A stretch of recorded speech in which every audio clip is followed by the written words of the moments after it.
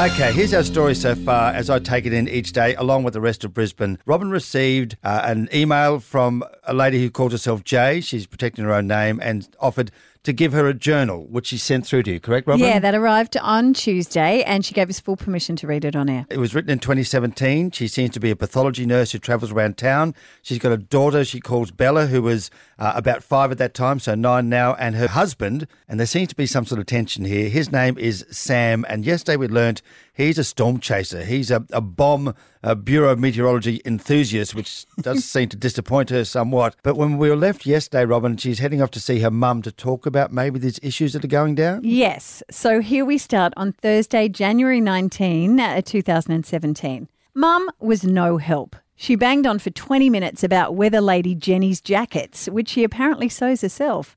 I knew where this was going, sipping her Coke no sugar. Mum reminded me how sad Nana was when I told her I didn't want her old sewing machine when she upgraded to the new Piaf. I'd been as gentle as I could, but I wasn't interested in sewing and suggested she call Give It so it would go to someone who'd use it. Nana had a stroke and died 2 days later, and Mum believed it was the disappointment that had killed her. I pointed out Courtney hadn't wanted it either, but Mum said, yes, but Nana never expected your sister would want it. She was too good at sport. I wanted to ask why a talent for cricket and sewing were mutually exclusive, but I was too tired, so I got to the point and asked if she thinks that I should make an effort to share Sam's obsession with storm cells. Marriage is tricky, she said.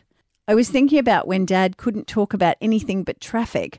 I'd asked how he was, and before I knew it, he'd be filling me in on the latest bingle on the Deegan deviation. Yes, well, he did that to me too, but I ignored him and it passed. That's it. Marriage is mostly ignoring things until they pass. You know, our 43rd wedding anniversary is in a fortnight, she said smugly. Your dad's whisking me away as per usual. And that was it. The conversation galloped away like a Rhodesian ridgeback let loose on Nudgee Beach. Mum loves telling me about their romantic getaways.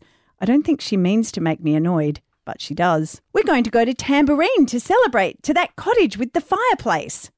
They all have fireplaces, but it's still going to be boiling. You won't need a fire. It could get cold any time up there. Remember when you were little and Dad made us go on the bushwalk and you got a tick in your bottom and you didn't tell us? You were so sick. I remember being freezing waiting outside for the ambulance, and it was Christmas time. Do you want a chip, I asked, desperate to change the subject. I knew where it was going. No, thanks. Seriously, we thought you were going to die. When we got to the hospital, it looked like you had 3 bottoms. Yes, I know. The doctors have never seen anything like it. They put it in a medical journal, said Mum, biting into her savoury muffin.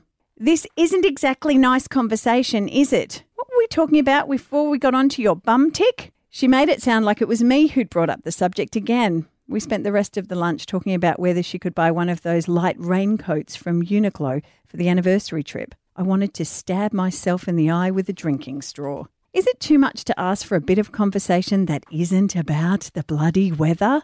Thank God I agreed to join Libby's book club.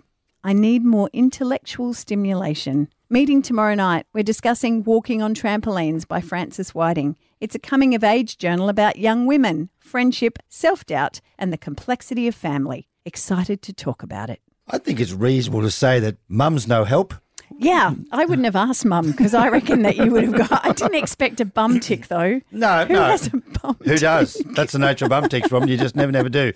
Whatever's going on, she's pretty unhappy there. Yeah, it sounds like she's really struggling with a whole pile of stuff in her world and she just wants someone to help her and no one is. Roll on book club. Poor love. Forget about Mum. Because at book clubs, there's wine. Yeah. And with wine comes truth. Yeah, there isn't mine anyway. Jay's Journal will have another entry tomorrow after 8 o'clock. And if you miss it today or any day this week, you can catch up on the iHeartRadio app or wherever you get your podcasts. It's Robin, Terry and Bob on Brisbane's 97.3.